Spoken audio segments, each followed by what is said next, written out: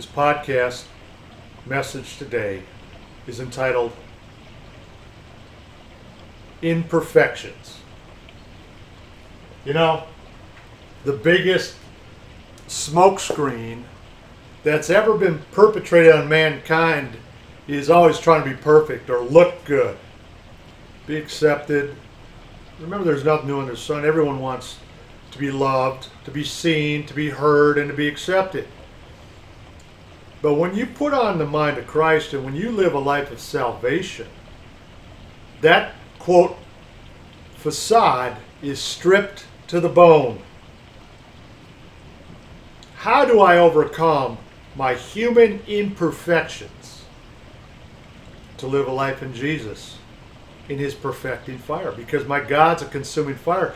And if you ever look back in every situation of lack of confidence, in the moment when there should be the truth coming out of you, whether you think it hurts or not, or true love coming out of you, at that moment to another person, it's in that moment is when Jesus Christ is glorified.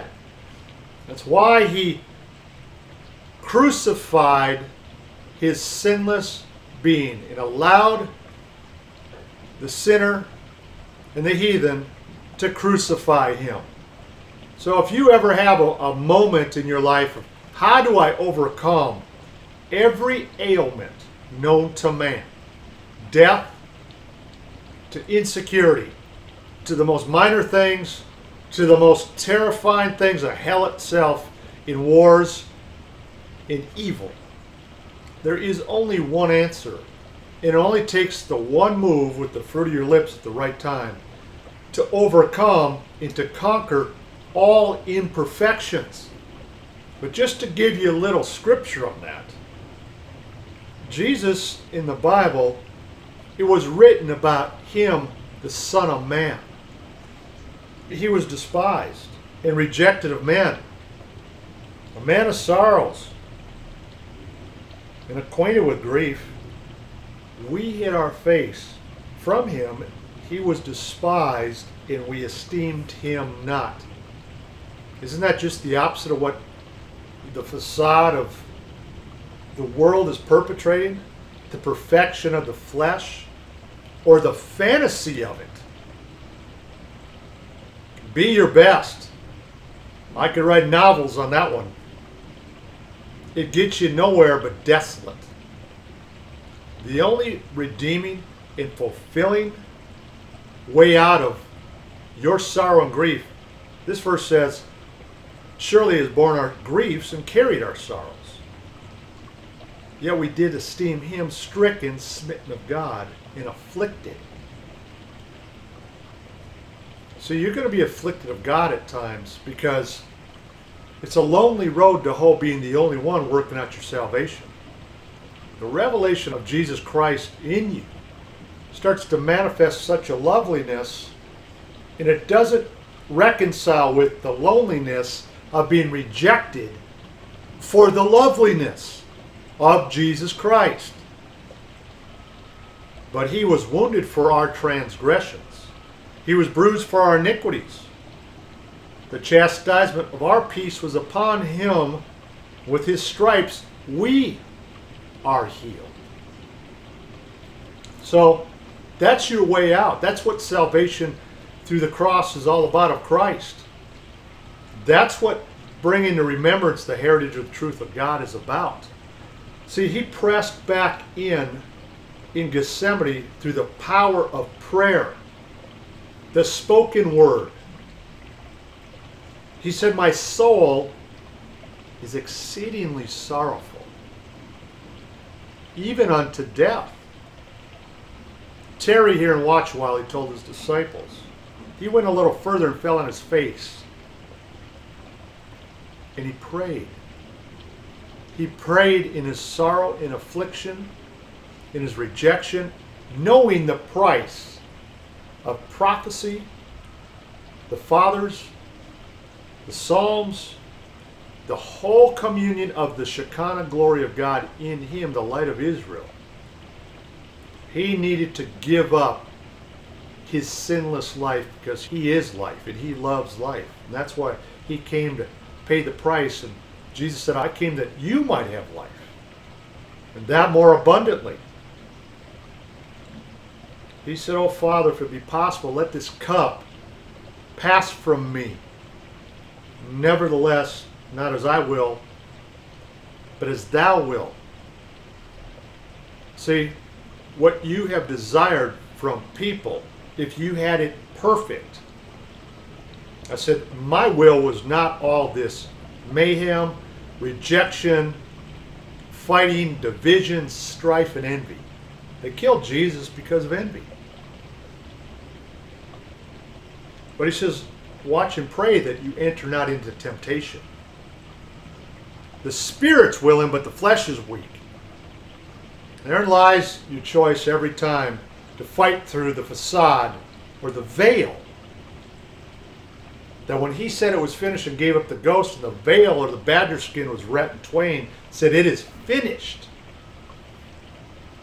and gave up the ghost, your spirit man, which is so anemic, down slam into your toe, that's sitting under the weight of hurt, pain, lies, sin, the sinful nature, all the above, or possibly to an overflowing of success, and you're bored sick because you've seen the fantasy and the lie.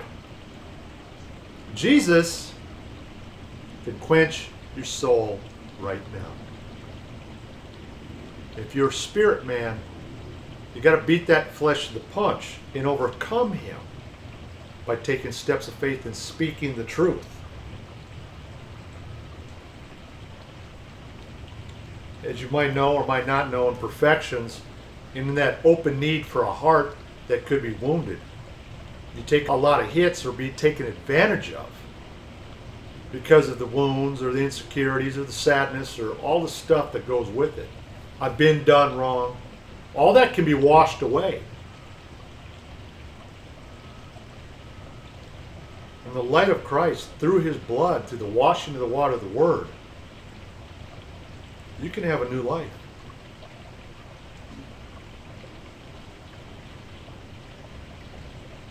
That you may know Christ, the Bible says, and the power of his resurrection, and the fellowship of his sufferings, being made conformable unto his death, if by any means that you might attain the resurrection from the dead. Press towards the mark for the prize of the high calling of God in Christ Jesus. Let us therefore, as many as be perfect, be thus minded. There is what takes your imperfections and makes you whole. There's what strips the facade of not wanting to fail, not wanting to look good, not wanting to be rejected, not knowing what to say, not knowing how to say it. And being real for the first time possibly in your life, and being sober-minded, but taking on the mind of Christ. Let this mind be in you, which is also in Christ, who being in the form of God thought it not robbery to be equal with God, but made himself of no reputation, and took upon him the form of a servant, and was made in the likeness of man. So there's where your life lies, in the humility of God, in the power of the spoken word, quickened by his Spirit. That's who and how you become born again and saved and redeemed and washed clean from all your sins, and the person that commits it. To be carnally minded is death, to be spiritually minded is life. That's what takes, quote, all your faults and all your failures and doing your best, but it's never good enough, and washes that into the river of salvation, of the water of life freely in Christ Jesus.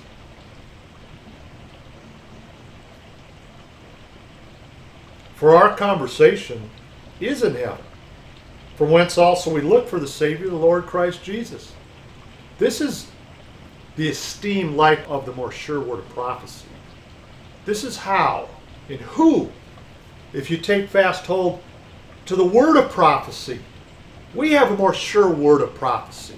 This isn't built on fables and lies. And you don't follow these myths, cunningly devised fables. But I'm making you known unto the power and coming of our Lord Jesus and as an eyewitness of his majesty. We do have a sure word of prophecy wherein you do well that you take heed, as unto a light that shines in a dark place, unto the day dawn and the day star rise in your hearts. Come home to the light. Let go of that stress, that anxiety, that preoccupation that profits you nothing. Come home to the Father of all lights. Come home into Jesus, who shall change our vile body, that it may be fashioned like unto his glorious body, according to the working whereby he is able to even subdue all things unto himself. And the peace of God, which passes all understanding, shall keep your hearts and minds through Christ Jesus. Finally, brethren, whatsoever things are true and honest, whatsoever things are just, pure, lovely, and of a good report, if there be any virtue, if there be any praise, think on these things. I've always told people, you want to find a way out of your situations, testify to the truth. Testify. Be honest. Be real. And be alive in Christ. But I rejoice in the Lord greatly, that now at last your care of me has flourished again, wherein we were also careful, but you lacked opportunity. Not that I speak in respect of want, for I have learned in whatsoever state I am, therefore to be content. Godliness with contentment is great gain. This is the hope. This is faith. And above all, this is the love of Christ. And all these things, Jesus said, I write these things that your joy may be full. Let go of that imperfections. Come home to his perfect presence, in his perfect person. And let the light of Christ dwell in you richly and inspire others to come home to the light.